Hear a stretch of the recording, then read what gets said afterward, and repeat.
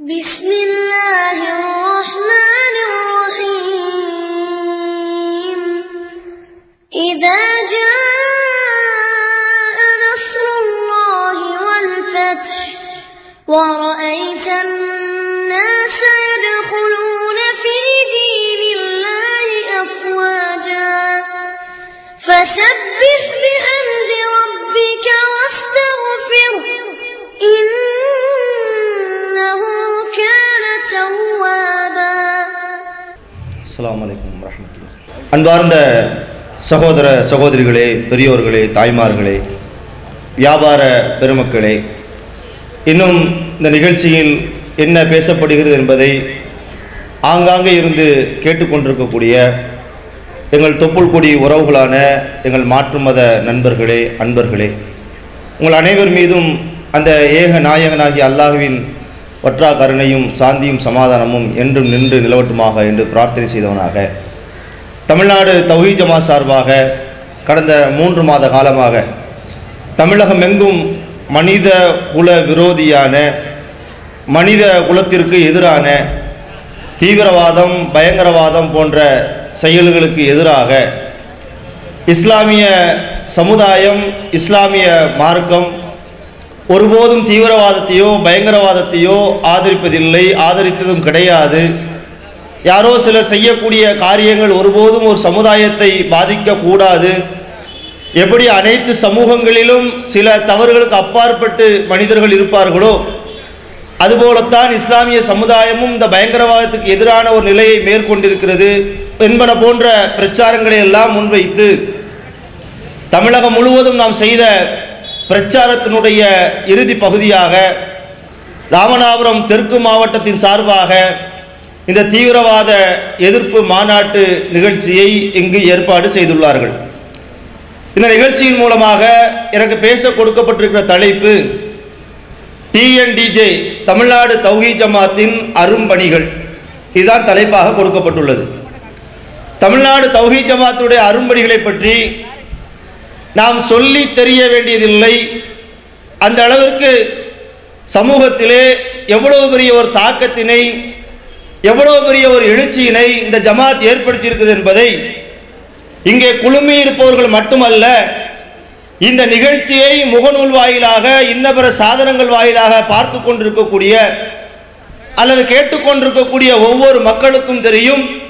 தமிழ்நாடு தௌஹீத் ஜமாத் எவ்வளோ பெரிய சேவை மனப்பான்மையோடு ஒவ்வொரு காலகட்டத்திலையும் ஒவ்வொரு பணிகளையும் நிறைவேற்றி வருகிறது என்பதை, இதை நாம் கண்கூடாக பார்ப்பது மட்டுமல்ல, எங்களுடைய சேவையை பெற்றவர்கள் இன்று தமிழ்நாட்டிலே லட்சோப லட்சம் மக்கள் வாழ்கின்றார்கள்.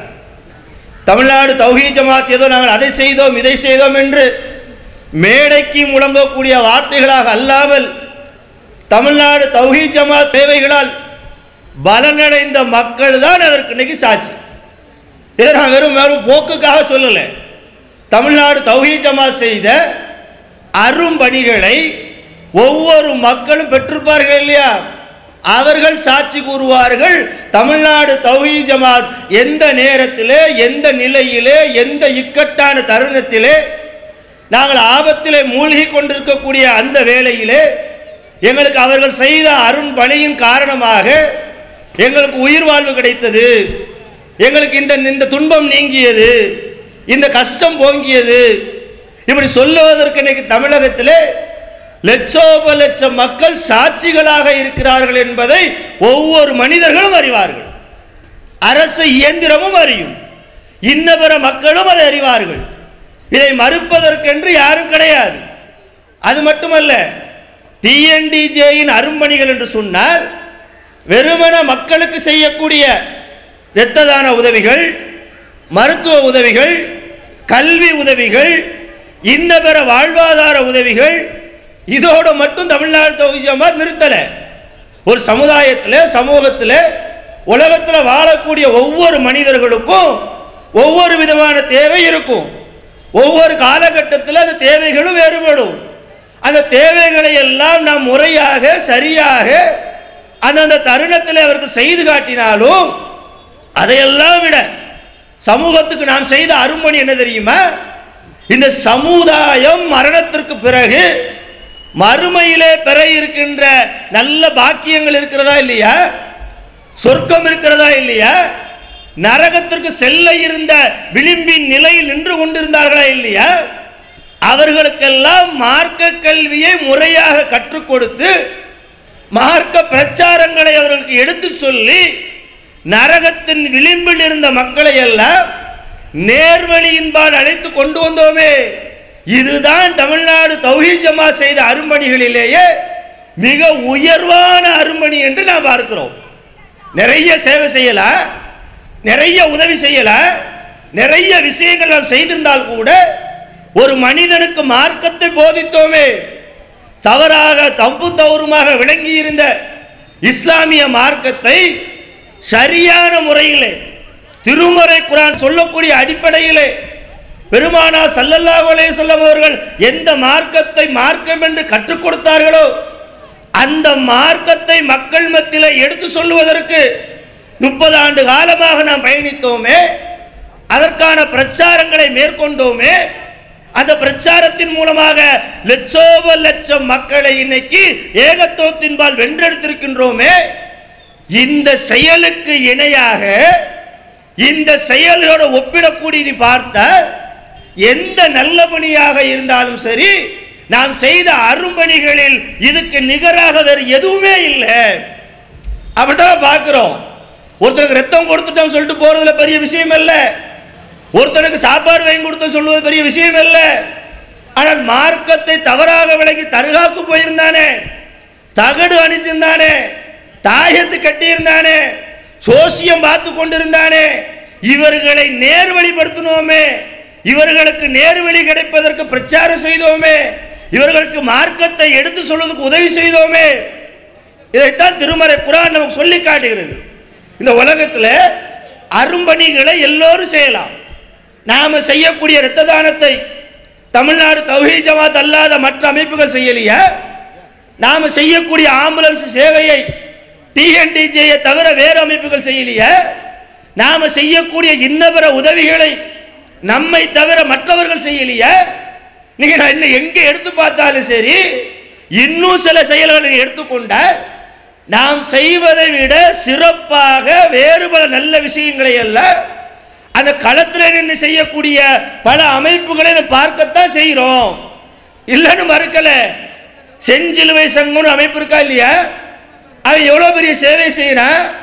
போர்க்களங்களுக்கு சென்று போரிலே காயம்பட்டவனை தூக்கிட்டு வரான் இல்லையா? நாம செய்த செயலை விட பெரிய செயல் தானே.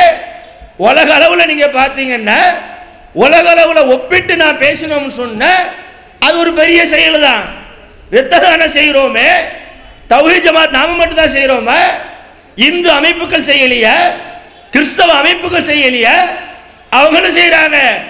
அவன் அந்த உலக ரீதியாக மக்களுக்கு தேவையான இந்த காரியங்களை செய்வதையெல்லாம் நம்மை போல நமக்கு நிகராக அல்ல நம்மை விட சிறப்பாக எத்தனையோ மக்கள் செய்யக்கூடிய காட்சிகளை பார்க்கத்தான் செய்கின்றோம்.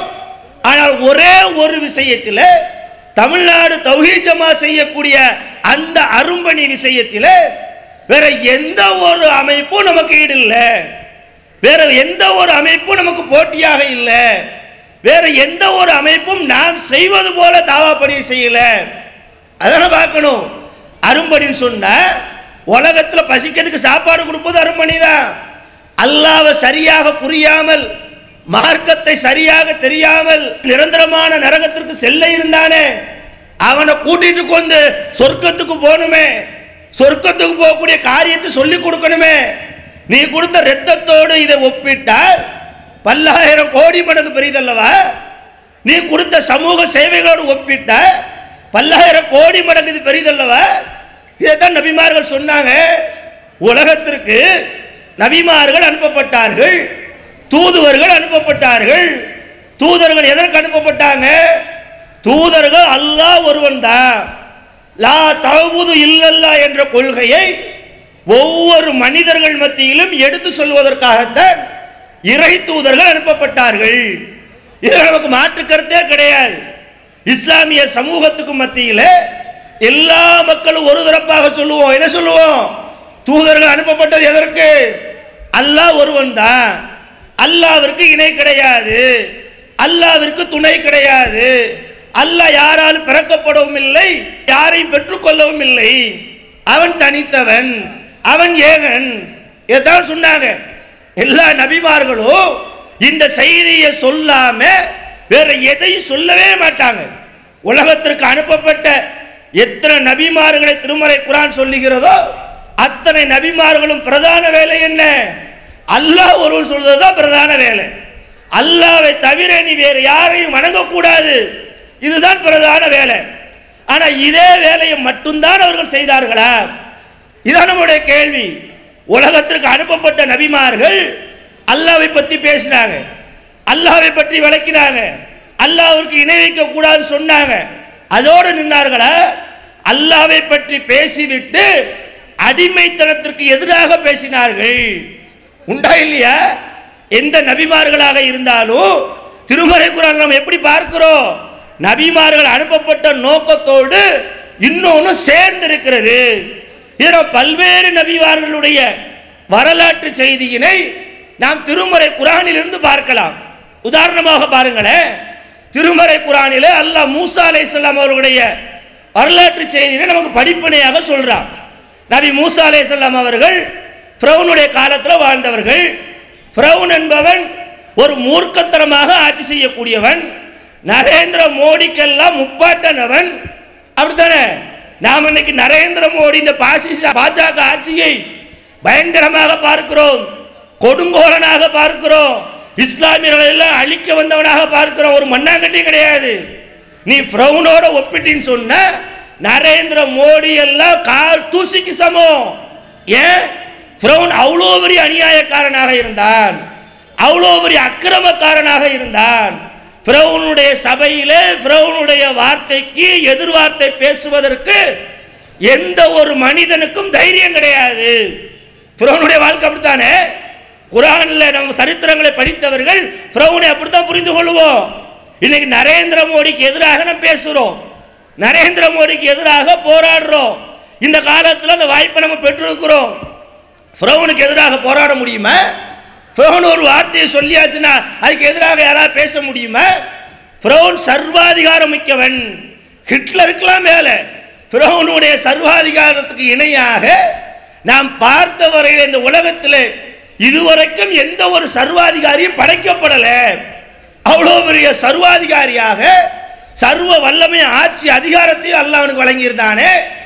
அந்த ஃபிரௌன்ட்ட தாவா செய்ய, அந்த ஃபிரௌனோட ஏகத்துவத்தை பற்றி சொல்ல, அந்த ஃபிரௌனை அல்லாஹ் ஒருவன் தான் வணங்க வேண்டும் என்ற செய்தியை சொல்லுவதற்காக நபி மூசா அலைஹிஸ்ஸலாம் அவர்களை அல்லாஹ் தூதராக நியமிக்கிறார்.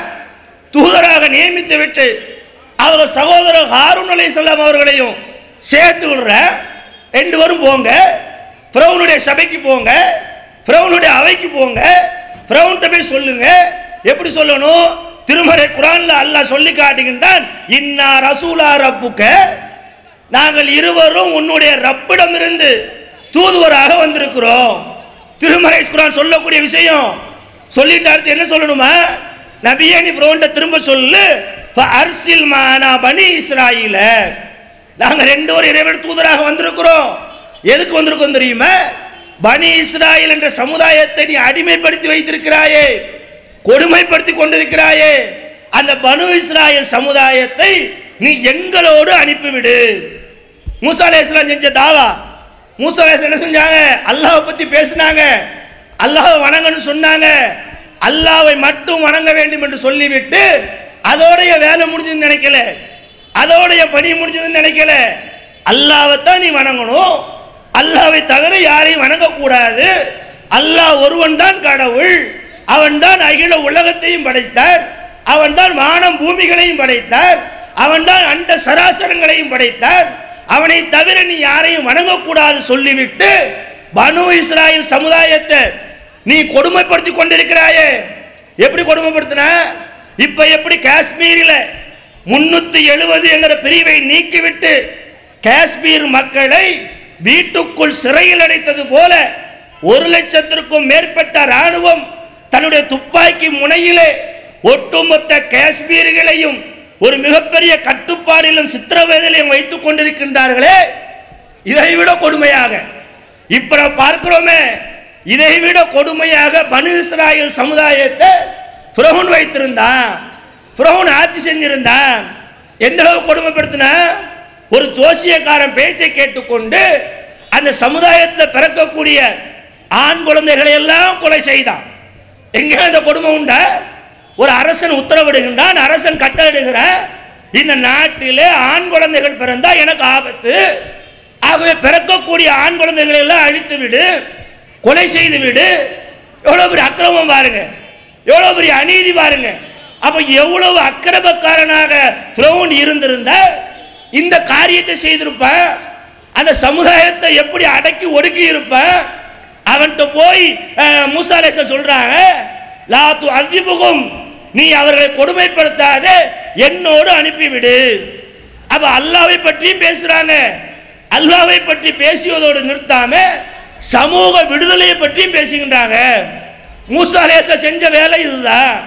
அப்ப இன்னைக்கு நம்ம என்ன சேர்த்து பார்க்கணும்? நபிமார்களுடைய வேலையை நாம் செய்வதாக இருந்தால் அல்லாஹ்வை பற்றி பேசணும், நன்மையான காரியங்களை பேசணும், நபிகள் நாயகத்தை பற்றி பேசணும். இதோட பேசிவிட்டால், தொழுது விட்டால், நோன்பு நோர்த்து விட்டால் என்னுடைய கடமை முடிந்து விட்டது என்று நாம் நினைப்பதற்கு இஸ்லாத்தில் இடமில்லை. திருமறை குர்ஆன் நமக்கு அப்படி பாடத்தை கற்றுக் கொடுக்கல. இதை ஏன் சொல்றோம் சொன்ன, இன்னைக்கு சில அமைப்புகள் அப்படித்தான் நினைக்கிறான்.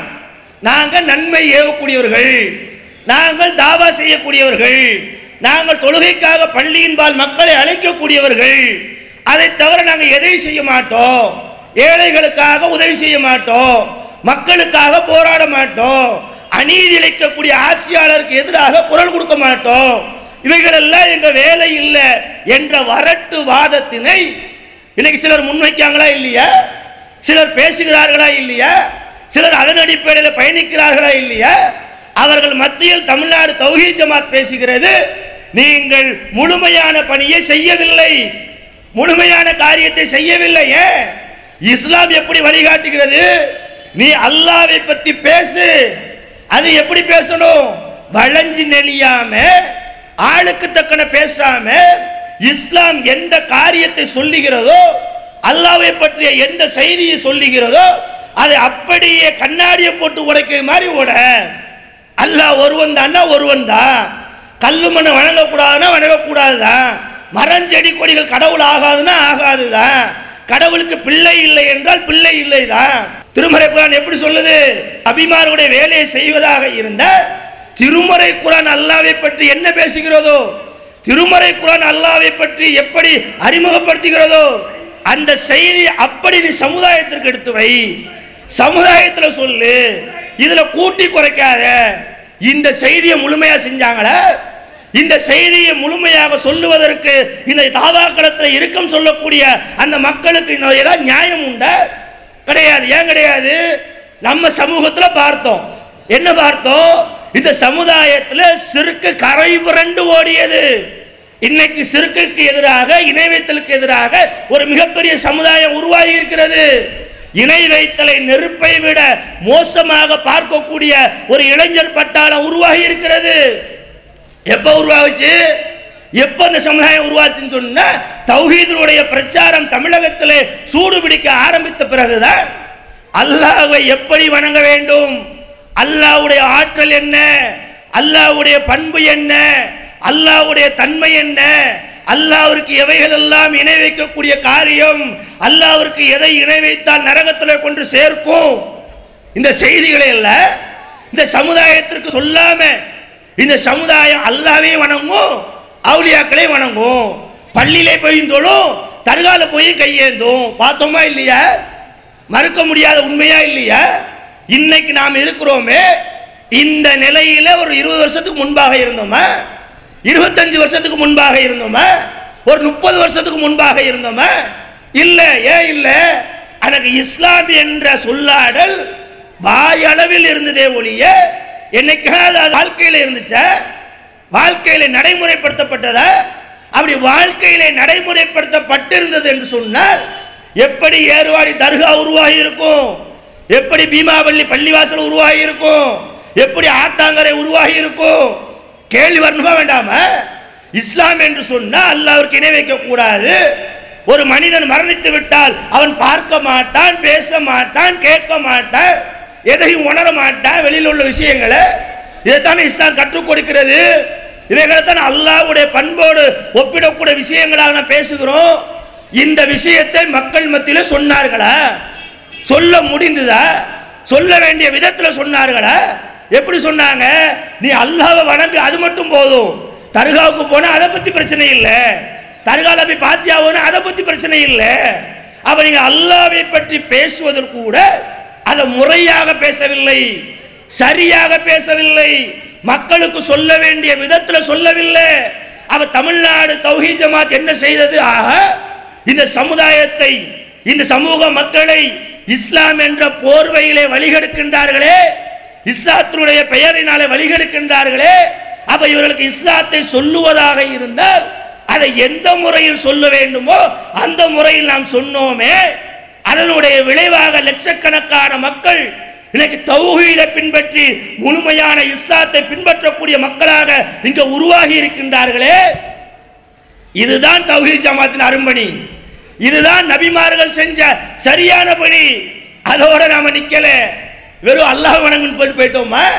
அல்லாஹ் வணங்க சொல்லக்கூடிய நாம எப்படி மூசா அலைஹிஸ்ஸலாம் அவர்கள் பிரபுவோட வேண்டிக் கொண்டார்களோ, நீ அல்லாஹ்வை வணங்க வேண்டும், அதோட நிக்காத.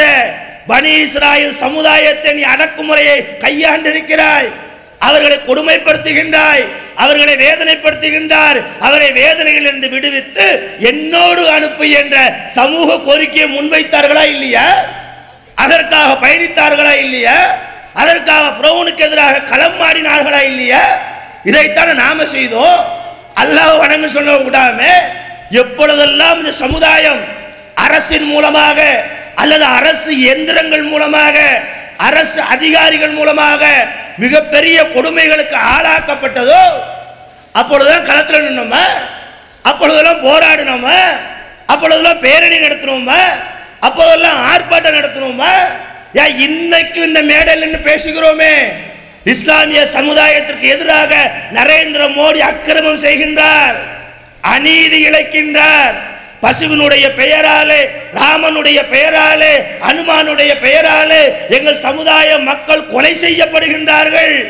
பாபர் மசூதி வழக்கில் எங்களுக்கு நீதியான நீதி வேண்டும் கேட்கிறோம்ல, மேடை போட்டு பேசுறோம்ல. இந்த செய்தி நரேந்திர மோடி கேட்கல நினைக்காதீங்க, உளவுத்துறை மூலமாக செய்தி அனுப்பப்படும்ல. அப்ப இதான முழு பணி. நபிமார்கள் செஞ்ச வேலை, நபிமார்கள் செஞ்ச வேலைன்னா நபிமார்கள் என்ன வேலையை செஞ்சாங்க? நபிமார்கள் அல்லாஹ்வை பற்றி பேசுவதில் குறை வைக்கவில்லை. சொல்ல வேண்டிய இடத்துல, சொல்ல வேண்டிய தருணத்தில் கரெக்டாக சொன்னார்கள். அதோடு நிற்காமல் ஒவ்வொரு நபிமார்களும் அந்த சமூகம் வரக்கூடிய அவலங்களுக்கு எதிராக, துன்பங்களுக்கு எதிராக, துயரங்களுக்கு எதிராக அக்கிரமக்கார ஆட்சியாளர்களிடமிருந்து அந்த சமூகத்தை வென்றெடுத்தார்களே. அத்தகைய நல்ல பணியினைத்தான் இன்னைக்கு இந்த தௌஹீத் ஜமாத் செய்து கொண்டிருக்கிறது. இதை நம்ம மூசா அலைஹிஸ்ஸலாமுடைய வரலாற்றிலிருந்து பார்க்கிறோம். அதோட நிக்குதா? இன்னொரு நபியை பற்றி அல்லாஹ் சொல்லி காட்டுகின்றான். எந்த நபி? திருமறை குர்ஆன்ல அல்லாஹ் சொல்லி காட்டுகின்றான். சுஹைப் என்ற நபி இருக்கிறாரா இல்லையா? அந்த நபியை மதீனா நகரவாசிகளுக்கு நாம் தூதராக அனுப்பினோம். மத்தியன் நகர் என்ற நகர், அந்த நகரில் இருக்கக்கூடிய மக்களுக்கு நேர்வழிப்படுத்துவதற்காக சுஹைப் நபியை அல்லாஹ் என்ன செய்கிறான்? தூதராக அனுப்பினான். அந்த நபி என்ன செஞ்சாங்க? கால அவர்கள் சொன்னார்கள், யா கௌமி உபுதுல்லாஹ், என்னுடைய சமுதாயமே நீங்க அல்லாஹ்வை வணங்குங்கள். மாலக்கும் மின் இலாஹ கைரஹு, அவனை தவிர உங்களுக்கு வணக்கத்துக்குரியவன் யாரும் கிடையாது. இதுதான் முதல் வேலை. உலகத்திற்கு எந்த நபி அனுப்பப்பட்டாலும் அவர்கள் சொல்லக்கூடிய முதல் வேலை என்ன? நீ அல்லாஹ்வை வணங்கு, அல்லாஹ்வை தவிர வேற எதையும் வணங்காத. அல்லாஹ்வை தவிர கடவுள் கிடையாது, அல்லாஹ்வை தவிர தெய்வம் கிடையாது. இதான வேலை. அப்ப சுஹைப் அலைஹிஸ்ஸலாம் அவர்கள் இதை சொல்லிவிட்டு அடுத்து சொல்றாங்க, அந்த சமுதாயத்தில் நீங்கள் அளவை நிறுவையில மோசடி செய்யாதீர்கள் சொன்னாங்களா இல்லையா? அந்த சமுதாயத்தில் அளவை நிறுவருக்கா இல்லையா? அதுல மோசடி செய்து வியாபாரம் பார்க்கக்கூடிய ஒரு குற்றம் இருக்கு, குறை இருக்கு. அந்த குற்றத்தை இவங்க தடுத்தாங்களா இல்லையா? அல்லாஹ்வை வணங்குன்னு சொல்லி அதே இடத்துல அதோட நிறுத்தி கொள்ளாம சரியாக அளந்து கொடு, நிறுத்து கொடுத்தீங்கன்னா சரியாக நிறுத்து கொடு சொன்னாங்களா இல்லையா? அப்ப ஒவ்வொரு நபிமாருடைய வாழ்க்கையிலிருந்தும் நாம் பார்க்கக்கூடிய செய்தி என்பது அல்லாஹ்வை வணங்கு என்று சொல்வது மட்டுமல்ல, அதோடு சேர்த்து சமூகத்திலே புறையோடி கிடக்கக்கூடிய தீமைகளை தடுப்பதுதான், ஆட்சியாளர்களுக்கு எதிராக போர்க்குரலை எழுப்புவதுதான். அதுதான் செய்யறோம். தமிழ்நாடு தௌஹீத் ஜமாத் செய்யக்கூடிய அரும்பணிகள் நீங்க ஒன்று ஒன்றையா கணக்கு போட்டு பார்த்தீங்கன்னா, இந்த சமுதாயத்தில் வாழக்கூடிய மக்கள் இடஒதுக்கீடு என்ற அந்த விஷயத்தில் தமிழகத்தை பொறுத்த மட்டிலே எட்டா கனியாக இருந்தது ஒரு நேரம். சமுதாயத்தில் எல்லாரும் படிக்க, முஸ்லிம்களும் படிக்க, ஆனால் எல்லோரும் அரசு வேலைக்கு போயிடுறான். முஸ்லிம்கள் மட்டும் படிக்கக்கூடிய நேரத்திலேயே தன்னுடைய பாதி படிப்போடு முடித்துவிட்டு உடனடியாக பாஸ்போர்ட் எடுக்கிறேன், பாஸ்போர்ட் எடுத்துட்டு உடனடியாக வெளிநாட்டை பக்கம் ஓடுறேன். உண்டா இல்லையா? பார்த்தோமா இல்லையா?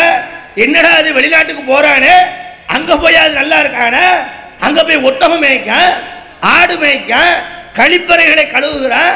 நான் பார்த்தோம், என்னடா நம்ம நாட்டில் அரசாங்க வேலையில இருந்து கொண்டு அடிப்படை சம்பளமாக 25,000 ரூபாய் வாங்குறான்.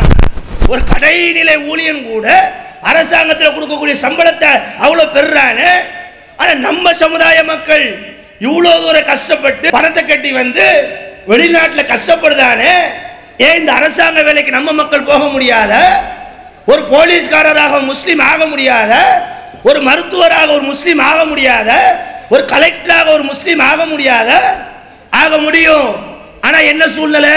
இவைகளெல்லாம் ஆக வேண்டும் என்று சொன்ன அந்த சமூகங்களுக்கெல்லாம் இடஒதுக்கீடு என்ற வழி இருக்கிறது, வழிமுறை இருக்கிறது. அவர்கள் அரசு வேலையில் நுழைந்து விடுகின்றார்கள். ஆனா இஸ்லாமிய மக்கள் மட்டும் எந்த நேரமும் பாதிக்கப்பட்டு தெருவில் நிற்கிறான். இந்த நேரத்தில் தான் தமிழ்நாடு தௌஹீத் ஜமாத் யோசனை பண்ணிச்சு, நம்ம சமுதாயத்துக்கு இடஒதுக்கீடு இருந்தா நம்ம மக்களும் படிப்பானே, நம்ம மக்கள் வேலைக்கு போவானே, நம்ம மக்களும் நல்லா இருப்பானே, நம்ம மக்கள் பொண்டாட்டியை விட்டு விட்டு, பிள்ளையை விட்டு விட்டு, பிறந்த ஊர்களை விட்டு விட்டு இங்க வந்து கிடக்க வேண்டாமே. யோசித்ததன் விளைவு என்ன? சமூகத்தின் மீது அக்கறைப்பட்டதன் விளைவு என்ன?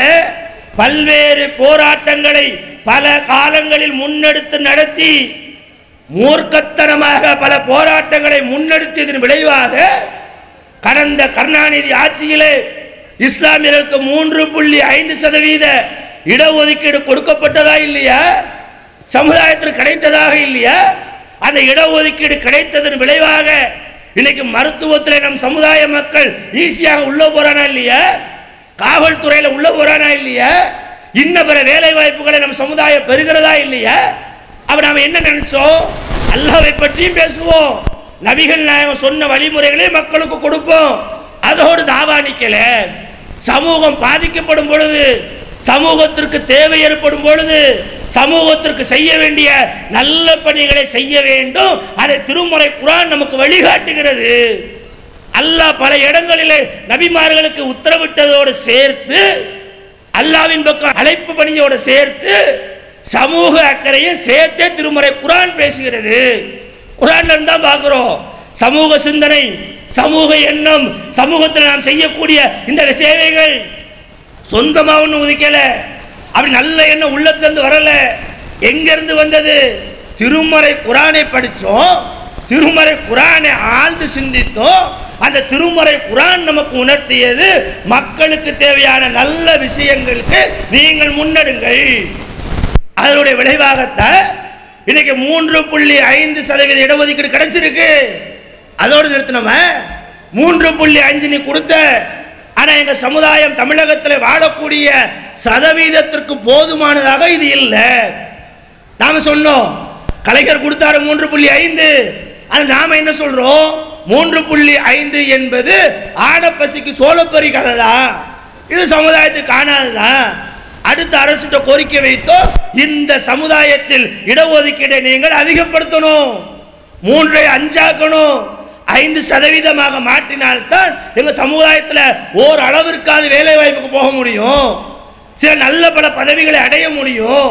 சிறுபான்மை மக்களாக ஒடுக்கப்பட்டு கிடக்கக்கூடிய இந்த சமுதாயம் ஒரு நிலைக்கு மேலே வரும். சமுதாய சிந்தனை இல்லையா? TNTJ அரும் பணி இல்லையா? இதற்காக போராடிய எத்தனை அமைப்புகள் சொல்லலாம், நம்ம குறை சொல்லல. நாங்கள் அந்த கோரிக்கை வைத்தோம் என்று பிறருக்கும் வாய்ப்பு இருக்கு. ஆனால் இதை தொடர்ச்சியாக இந்த கோரிக்கை ஆரம்பமாக தமிழகத்தில் முழங்கியது யார், வைத்தது யார்? தமிழ்நாடு தௌஹீத் ஜமாத் தானே. தமிழ்நாடு தௌஹீத் ஜமாத் இந்த கோரிக்கையை முன்வைப்பதற்கு முன்பாக சமூகத்தில் இருந்த அரசியல் கட்சியின் இஸ்லாமிய அரசியல் கட்சி நிலை என்ன? இடஒதுக்கீடெல்லாம் கேட்க முடியாது, இடஒதுக்கீடெல்லாம் தரமாட்டாங்க, இடஒதுக்கீடு பெறுவதெல்லாம் சாத்தியம் இல்லை சொன்னார்களா இல்லையா? சட்டசபையில் கலைஞர் ஒரு முறை பேசினாரா இல்லையா? ஆனால் அதையெல்லாம் தாண்டி எந்த கோரிக்கையை வென்றெடுக்க முடியாது, எந்த கோரிக்கை எட்டா கனி, எந்த கோரிக்கை உங்களுக்கு கிடைக்காது என்று நீங்கள் எண்ணினீர்களோ அந்த கோரிக்கைக்காகவே போராட்டங்களை நடத்தி சிறை செல்லும் போராட்டம், மாநாடு, ஊர்வலம், பேரணி என்று பல்வேறு நிலைகளிலே போராடி இன்னைக்கு சமூகத்திற்கு கிடைக்காது என்கின்ற ஒரு நிலையில் இடஒதுக்கீடை பெற்றுக் கொடுத்திருக்கிறோம் என்று சொன்னால் இது தௌஹீத் ஜமாத்தினுடைய அரும்பணிகளில் ஒன்றாக பார்க்க வேண்டாமா? அதோடு நிறுத்திக் கொண்டோமா? அது மட்டுமல்ல, சமுதாயத்தின் மீதும் மார்க்கத்தின் மீதும் எப்பொழுதெல்லாம் எதிரிகளால் தாக்குதல் நடத்தப்படுகிறதோ, தாக்குதல் என்ன? அடிபடி சண்டை இல்லை, பிரச்சார தாக்குதலை முன்னெடுப்பார்கள், கருத்து பயங்கரவாதத்தை முன்னெடுப்பார்கள், இஸ்லாமிய மக்களை மற்ற மக்கள் மத்தியிலிருந்து விரித்தெடுக்க வேண்டும் என்பதற்காக பல்வேறு சிந்தனைகளை ஊடகங்கள் மூலமாக திணிப்பார்கள். அப்படி திணித்த போதல்ல, கருத்துக்களை முன்வைத்த போதல்ல, அந்த மீடியாக்களுக்கு எதிராக, அரசியல் பயங்கரவாதத்துக்கு எதிராக நாம் களம் கண்டு அறிவுபூர்வமான பல வாதங்களை முன்வைத்தோமே, அந்த பணிகளின் மூலமாக பல மனிதர்கள் நன்மை பெற்றார்களே. அதுல ஒன்றுதான் என்ன தெரியுமா? இந்த தீவிரவாதத்திற்கு எதிரான தீவிர பிரச்சாரம். இந்த பிரச்சாரத்தை ஏன் முன்னெடுத்தோம்? இந்த பிரச்சாரத்தை முன்னெடுக்க வேண்டிய அவசியம் என்ன? அதுக்கான காரணம் நமக்கு என்ன ஏற்பட்டது? உலகத்தில் எல்லா சமூகத்திலும் கெட்டவன் இருப்பான், எல்லா சமூகத்திலும் பயங்கரவாதி இருப்பான், எல்லா சமூகத்திலும் தீவிரவாதி இருப்பான். இல்லைன்னு சொல்ல முடியுமா? யாரால் மறுக்க முடியுமா? எந்தெந்த மதத்தில் யார் யாரெல்லாம் தீவிரவாதிகள் என்று பட்டியலிட்ட நேரம் பத்தாது. தீவிரவாத செயலில் ஈடுபடக்கூடியவங்க எல்லா மதங்கள்ல இருக்கான். நியூசிலாந்தில் முஸ்லிம்கள் மீது தாக்குதல் நடத்தினார்களே, பள்ளியிலே தொலை சென்ற மக்கள் மீது கொலைவரி தாக்குதல் நடத்தி 46 அப்பாவி முஸ்லிம்களை கொன்றொழித்தாரே, அந்த கொன்றொழித்தவன் கிறிஸ்தவ மதத்தை சார்ந்தவன். அதற்காக நாம் அவர்களை கிறிஸ்தவ தீவிரவாதி என்று சொன்னோமா? இல்லையே. பாசிச பயங்கரவாதிகளால் வட மாநிலங்களிலே இஸ்லாமியர்கள் இன்றும் அடித்து கொல்லப்படுகின்றார்களே, அந்த காட்சிகளை எல்லாம் பார்க்கும்போது அவற்றை ஹிந்து பயங்கரவாதம், ஹிந்து தீவிரவாதம் நாம் சொன்னோமா? இல்லை. நாம தெளிவாக இருக்கிறோம். அட, ஒரு மதத்தை சார்ந்தவன், ஒரு இனத்தை சார்ந்தவன், அல்லது ஒரு மொழி பேசக்கூடியவன், ஒரு பகுதியை சார்ந்தவன் ஒரு தவறை செய்து விட்டால், ஒரு கொலையை செய்து விட்டால், ஒரு தீவிரவாதியாக அவன் ஈடுபட்டு விட்டால், அவன் சார்ந்திருக்கும் மதத்தோடு அவர்களை ஒப்பிடுவது என்பது பைத்தியக்காரத்தனம், மடமைத்தனம். நாம சரியாக புரிந்து வைத்திருந்தோம், நாம் சரியாக அடையாளப்படுத்தினோம். எந்த ஒரு மதத்தோடையும் தீவிரவாதத்தை தொடர்பு படுத்தக்கூடாது, எந்த ஒரு சித்தாந்தத்தோடும் தீவிரவாதத்தை தொடர்பு படுத்தக்கூடாது, எந்த ஒரு கொள்கை கோட்பாடோடும் தீவிரவாதத்தை தொடர்பு படுத்தக்கூடாது. நாம் விளங்கி இருந்தோம், நாம் புரிந்திருந்தோம். இன்னைக்கும் நாம் அந்த விஷயத்தில் சரியாக பயணிக்கிறோம். ஆனா விளைவு என்ன? இஸ்லாமிய சமுதாயத்தில் எவனா ஒருத்த தீவிரவாதத்தை ஈடுபட்டு சொன்ன ஒட்டுமொத்த இஸ்லாத்தையும் தீவிரவாதிகளாக, பயங்கரவாதிகளாக, இஸ்லாம் மார்க்கம் தீவிரவாத மார்க்கம், இஸ்லாம் மார்க்கம் பயங்கரவாத மார்க்கம் சொன்னானா இல்லையா? பிரச்சாரம் செய்தானா இல்லையா? அதனுடைய விளைவு என்ன? இந்த சமுதாயம், ஒட்டுமொத்த சமுதாயமும் உலக அரங்கிலே மிக மோசமான ஒரு பாதிப்பை சந்தித்தது. என்ன பாதிப்பு? முஸ்லிம்னாலே தீவிரவாதி, தாடி வச்சிருந்தாலே தீவிரவாதி, தொப்பி போட்டிருந்தாலே தீவிரவாதி. எதான சொன்ன, எதான பரப்புன. ஏன் நம்ம சமுதாயத்து மக்களுக்கு அவர்களுடைய சொல்லில் ஒரு அச்சம் வந்தது, ஒரு பயம் வந்தது. தாடி வைக்க பயந்தான், தொப்பி போட பயந்தான், ஜுப்பா போட பயந்தான், பெண்கள் கருப்பு அங்கி அணிவதற்கு பையன். இஸ்லாமியர்களை தீவிரவாதியா காட்டுறானே, இஸ்லாமியர்களை பயங்கரவாதியா காட்டுறானே. எல்லா மீடியாலையும் அப்படித்தான போடுற. நாம் நம்முடைய இஸ்லாமிய அடையாளங்களை வெளிப்படுத்தினால் நம்மை தீவிரவாதிகளாக பார்ப்பார்களோ, பயங்கரவாதிகளாக பார்ப்பார்களோ? நாம் தாக்குதலுக்கு ஆளாக்கப்படலாமோ என்ற சிந்தனையில் இஸ்லாமிய சமுதாயம் சென்று கொண்டிருந்த போதுதான் தமிழ்நாடு தௌஹீத் ஜமாத் முடிவு செய்தது, தீவிரவாதமும் பயங்கரவாதமும் இஸ்லாமியர்களுடைய சொத்தல்ல, இஸ்லாமியர்களுக்கு உரியதல்ல. ஆனா தீவிரவாதம் என்பது எல்லா பக்கமும் இருக்கு, எல்லா நாடுகளிலும் இருக்கு, எல்லா மதங்களிலும் 4 பேர் இருக்கிறான். எவனோ செய்த தீவிரவாதத்திற்காக ஒட்டுமொத்த இஸ்லாமிய சமுதாயமும் ஏன் அந்த தீவிரவாத பட்டத்தை சுமக்க வேண்டும்? நாம சிந்திச்சோம், நாம யோசனை பண்ணணும், நாம அதற்காக களம் காணினோம். நாங்க தீவிரவாதி இல்லப்பா, நாங்க பயங்கரவாதி இல்ல. நீ எந்த தீவிரவாதத்தை வேற இருக்க வேண்டும் என்று கருதுகிறாயோ, நீ எந்த தீவிரவாதத்தை அழிக்க வேண்டும் என்று எண்ணுகின்றாயோ, உன்னை விட 100 மடங்கு அதில் நாங்கள் களம் மாற்ற காத்து கொண்டிருக்கின்றோம். ஆகவேதான் இஸ்லாம் மார்க்கம் தீவிரவாதத்தை ஆதரிக்கவில்லை என்ற பிரச்சாரத்தை முன்வைத்து இத்தனை பெரிய பணியினை செய்து கொண்டிருக்கின்றோமே. இந்த சமுதாயத்திற்கான இந்த நல்ல அருமணி இல்லையா? யார் செய்தா? பேசலாம் வாய்களியே, எல்லாரும் சொல்லிட்டு போயிடலாம். நாம் மக்கள் மத்தியில் முன்வைக்கிறோமே தீவிரவாதத்திற்கு எதிரான தீவிர பிரச்சாரம், தீவிரவாதத்துக்கு எதிரானவர்கள் தௌஹீத் ஜமாத்காரர்கள் அப்படி நம்ம சொல்லல. ஒட்டுமொத்த இஸ்லாமிய சமுதாயமும், அந்த ஒட்டுமொத்த எந்த அளவுக்கு தெரியுமா? ராமநாதபுரம் மாவட்டத்தை தாண்டி, மாநிலத்தை தாண்டி, இந்தியா என்ற நாட்டை தாண்டி உலக அளவிலே வாழக்கூடிய 200 கோடி இஸ்லாமியர்களும் தீவிரவாதத்துக்கு எதிரான சிந்தனை உடையவர்கள். வைக்கிறோம் இந்த பிரச்சாரத்தை மக்கள் மத்தியிலே முன்னெடுத்து சென்ற விதம் என்ன தெரியுமா? இதற்காக பேரணி, இதற்காக பொதுக்கூட்டம், இதற்காக மாநாடு, இதற்காக பிரச்சாரம், இதற்காக தனி மனித சந்திப்பு, ஒவ்வொன்றையும் செய்யும் பொழுது அதுவரைக்கும் நம் மீது தவறான சிந்தனை கொண்டிருந்த பல காவல்துறை அதிகாரிகள் எண்ணுகின்றார்கள் இஸ்லாமிய சமுதாய தீவிரவாதத்தை வேற இருக்கக்கூடிய சமுதாயம் தானே, இஸ்லாமிய சமுதாய தீவிரவாதத்தை எதிர்க்கக்கூடிய சமுதாயம் தானே. யார் கேட்கிறா? காவல்துறை அதிகாரி கேட்கிறான், இன்னபிற அரசு துறை அதிகாரிகள் கேட்கிறான். தனிமையில சந்திக்கும் போது அரசியல்வாதிட்ட பேசும்பொழுது அப்படியா? நாங்க கூட மீடியாவில் வரத செய்தியை வச்சு ஒட்டுமொத்த இஸ்லாமியர்களும் தீவிரவாதத்தை ஆதரிப்பது போலலாம் நினைச்சோம். 2 எடுத்திருக்கிறோமே. சமுதாயத்தில் ஒரு மறுமலர்ச்சி ஏற்பட வேண்டும், சமுதாயத்தில் நல்லிணக்கம் நிலவ வேண்டும், இந்துக்கள், இஸ்லாமியர்கள், கிறிஸ்தவர்கள், பௌத்தவர்கள் என்று அனைவரும் மதத்திற்கு அப்பாற்பட்டு ஒற்றுமையோடு வாழ வேண்டும். இதான சமுதாய பணி. இதை செய்வதற்கு நாம் தயங்கலையே, பின்வாங்கலையே. இதற்கான முன்னெடுப்புகளை நாம் ரொம்ப சிரமப்பட்டு முன்னெடுக்கிறோமே. அதனுடைய விளைவாகத்தான் அந்த மாநாடு. இந்த மாநாட்டில் ஆயிரக்கணக்கான மக்கள் குழுமி இருக்கிறீர்கள் என்று சொன்னால் உங்களுடைய ஒற்றை கோஷம் என்ன? இஸ்லாமியர்கள் தீவிரவாதத்தை ஆதரிப்பவர்கள் அல்ல. இஸ்லாமிய மார்க்கம் தீவிரவாதத்துக்கு எதிரான மார்க்கம், இஸ்லாமிய மார்க்கம் பயங்கரவாதத்துக்கு எதிரான மார்க்கம். இந்த ஒற்றை கோரிக்கைக்காகத்தானே இந்த பகுதியில் ஆயிரக்கணக்கான முஸ்லிம்களான ஆண்களும் பெண்களும் ஒன்று கூடி இருக்கீங்க. பார்க்கட்டும், சமுதாயம் பார்க்கட்டும், பத்திரிகைகள் பார்க்கட்டும், மீடியாக்கள் பார்க்கட்டும், அரசு அதிகாரிகள், உளவுத்துறை, இன்னவர மக்கள் எல்லோரும் பார்க்கட்டும். நாங்கள் தீவிரவாதத்தை நேசிப்பவர்கள் அல்ல. இன்னும் சொல்ல போனால் இந்த தீவிரவாதத்தால் மிகப்பெரிய பாதிப்புகளையும் உயிர் இழப்புகளையும் சந்தித்தது உலக அளவில் இஸ்லாமியர்கள் தான் கூடுதல். தீவிரவாதத்தால் கொள்றான்னா யாரை கொள்றான்?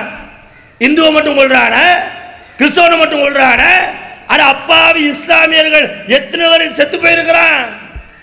தீவிரவாதத்தால் பாதிக்கப்பட்டது இந்த சமுதாயம் தானே.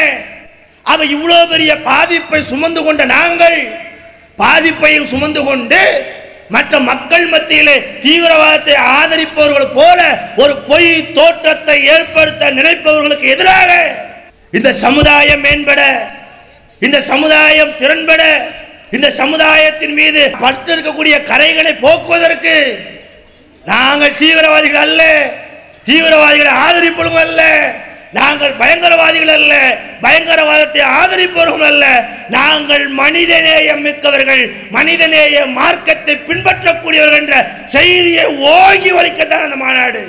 இதான் சமுதாய பணி. சமுதாய பணினா என்ன?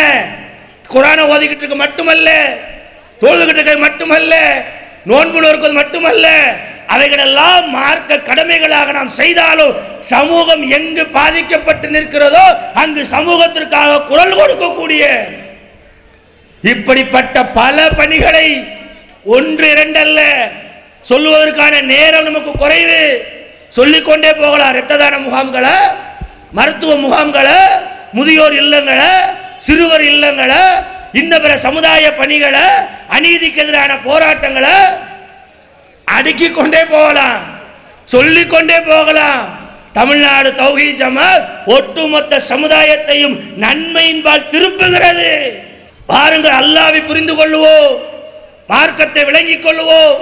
அல்லாஹ் ஒருவன் தான் என்று சொல்லக்கூடிய அதே நேரத்தில் இந்த சமூகத்தில் இஸ்லாமிய சமுதாயம் மட்டுமல்ல, ஏனைய மாற்று மத எங்களது சகோதரர்கள் பாதிக்கப்பட்டால் கூட அவர்களுக்கும் உதவி செய்ய வேண்டும் என்று பேரிடர் நிகழ்ந்த காலங்களில் எல்லாம் சென்னையிலும் இன்ன பிற மாநிலங்களிலும் பேரிடரில் பாதிக்கப்பட்ட மக்களுக்கு உதவி செய்யக்கூடிய விதமாக சென்னை வெள்ளத்திலே நாம் செய்த சமுதாய பணியை பார்த்து எங்கள் மாற்று மத சகோதரர்கள் எங்களை பார்த்து சொன்னார்கள், நீங்கள் பாய்மார்கள் அல்ல, எங்களது தாய்மார்கள், ஆபத்தில் துடித்துக் கொண்டிருந்தவர்களுக்கு உணவளித்தவர்கள் நீங்கள் என்று எங்களை பார்த்து புலங்காகிதம் அடைந்தார்களே. இந்த சமூக பணிக்கு நிகராக என்ன சமூக பணியை யார் முன்வைக்க போகிறார்கள்? இல்லைன்னு சொல்ல முடியுமா? அந்த பதிவுகள் எல்லாம் இன்றும் முகநூல்களிலே சாட்சிகளாக இருக்கிறது. இஸ்லாமிய சமுதாயம் சென்னை வெள்ளத்திலே ஆற்றிய பங்கு, கேரள வெள்ளத்திலே ஆற்றிய பங்கு, கஜா புயலிலே ஆற்றிய பங்கு, அவர்களுக்காக திரட்டப்பட்ட பொருளாதாரம், பாதிக்கப்பட்ட மக்களுக்கு நேரடியாக சென்று கொடுத்த விதம், ஆற தழுவி கட்டி அணைத்து துன்பத்தில் நின்றவனுக்கு துக்கம் விசாரித்து அவர்களுக்கு உதவி செய்தோமே, இதுதான் நாங்கள் செய்த சமுதாய பணி. இப்பேற்பட்ட அருமணிகளை இன்னும் சொல்லலாம், சொல்லிக்கொண்டே போகலாம்.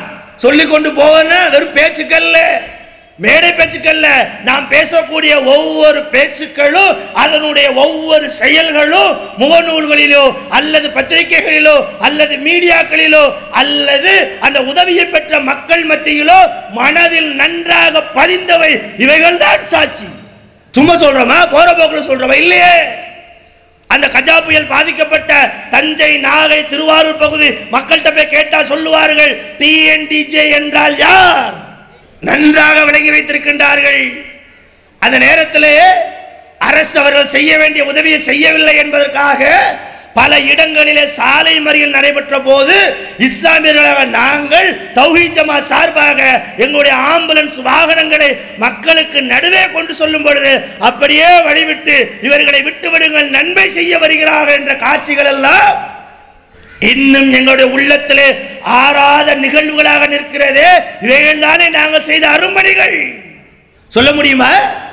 சென்னை வெள்ளத்திலே வெள்ளம் சூழப்பட்டு வீட்டை விட்டு வெளியே வர முடியாமல் இருந்த மக்களுக்கு தேடி சென்று, தேடினா இப்படி வீட்டை விட்டு வெளியே வர முடியாது, நடந்து போவதற்கு காலளவுக்கு தண்ணீர் அல்ல, ஆட்களை மூழ்கடிக்கக்கூடிய அளவிற்கு நீர், ஒரு நேர சாப்பாட்டிற்கு ஒரு நேர தண்ணீருக்கு வீட்டை விட்டு வெளியே வர முடியாத நிலையில் இருந்த என் மாற்று மத சகோதரர்களுக்கு நீச்சலில் சென்று உணவளித்தோமே, அவர்களுக்கு தேவையான மருந்து மாத்திரைகளை வாங்கி கொடுத்தோமே, அவர்கள் தாகம் தீர்ப்பதற்கு தண்ணீர் கொடுத்தோமே. அதையெல்லாம் விட சிறப்பாக அந்த பெருவெள்ளத்திலே ஒரு மூதாட்டி மரணித்து விடுகின்றார். மரணித்தவரை வெளியே கொண்டு வந்து அவருக்கான காரியம் செய்வதற்கு வழி இல்லை, சுத்தி வெள்ளம் சூழ்ந்திருக்கிறது.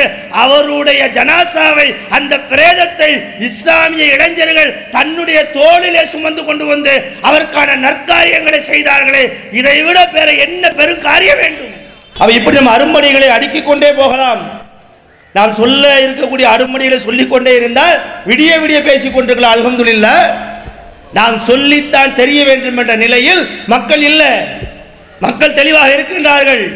அப்ப இப்பேற்பட்ட நல்ல அரும்பணிகளை மக்கள் மத்தியில் எடுத்து சொல்லக்கூடிய, களப்பணியாற்றக்கூடிய இந்த தௌஹீத் ஜமாத்துக்காக இந்த மக்கள் மத்தியிலே நாம் வைக்கக்கூடிய கோரிக்கை ஒன்றே ஒன்றுதான். என்ன தெரியுமா? இறைவா, இவர்களுக்கு அருள் செய் என்று அல்லாஹ்விடம் கையேந்துங்கள். வேற ஒண்ணும் கேட்கல. கூடியிருக்கக்கூடிய ஒட்டுமொத்த மக்கள்கிட்ட நம்ம என்ன சொல்றோம்? இன்னும் நிறைய செய்யணும், இன்னும் நிறைய பிரச்சாரம் பண்ணணும், அதுக்கான தாக்கத்தை, வலிமையை எங்களுக்கு தா என்பதற்கு நீங்கள் அல்லாஹ்விடம் பிரார்த்தனை செய்யுங்கள். இன்னும் சொல்ல போனால் இந்த அரும்பணிகளை செய்வதற்கு களத்திலே உங்களை நீங்களும் இணைத்துக் கொள்ளுங்கள். உங்களுக்கான கூலி அல்லாஹ் மறுமையிலே தருவார்.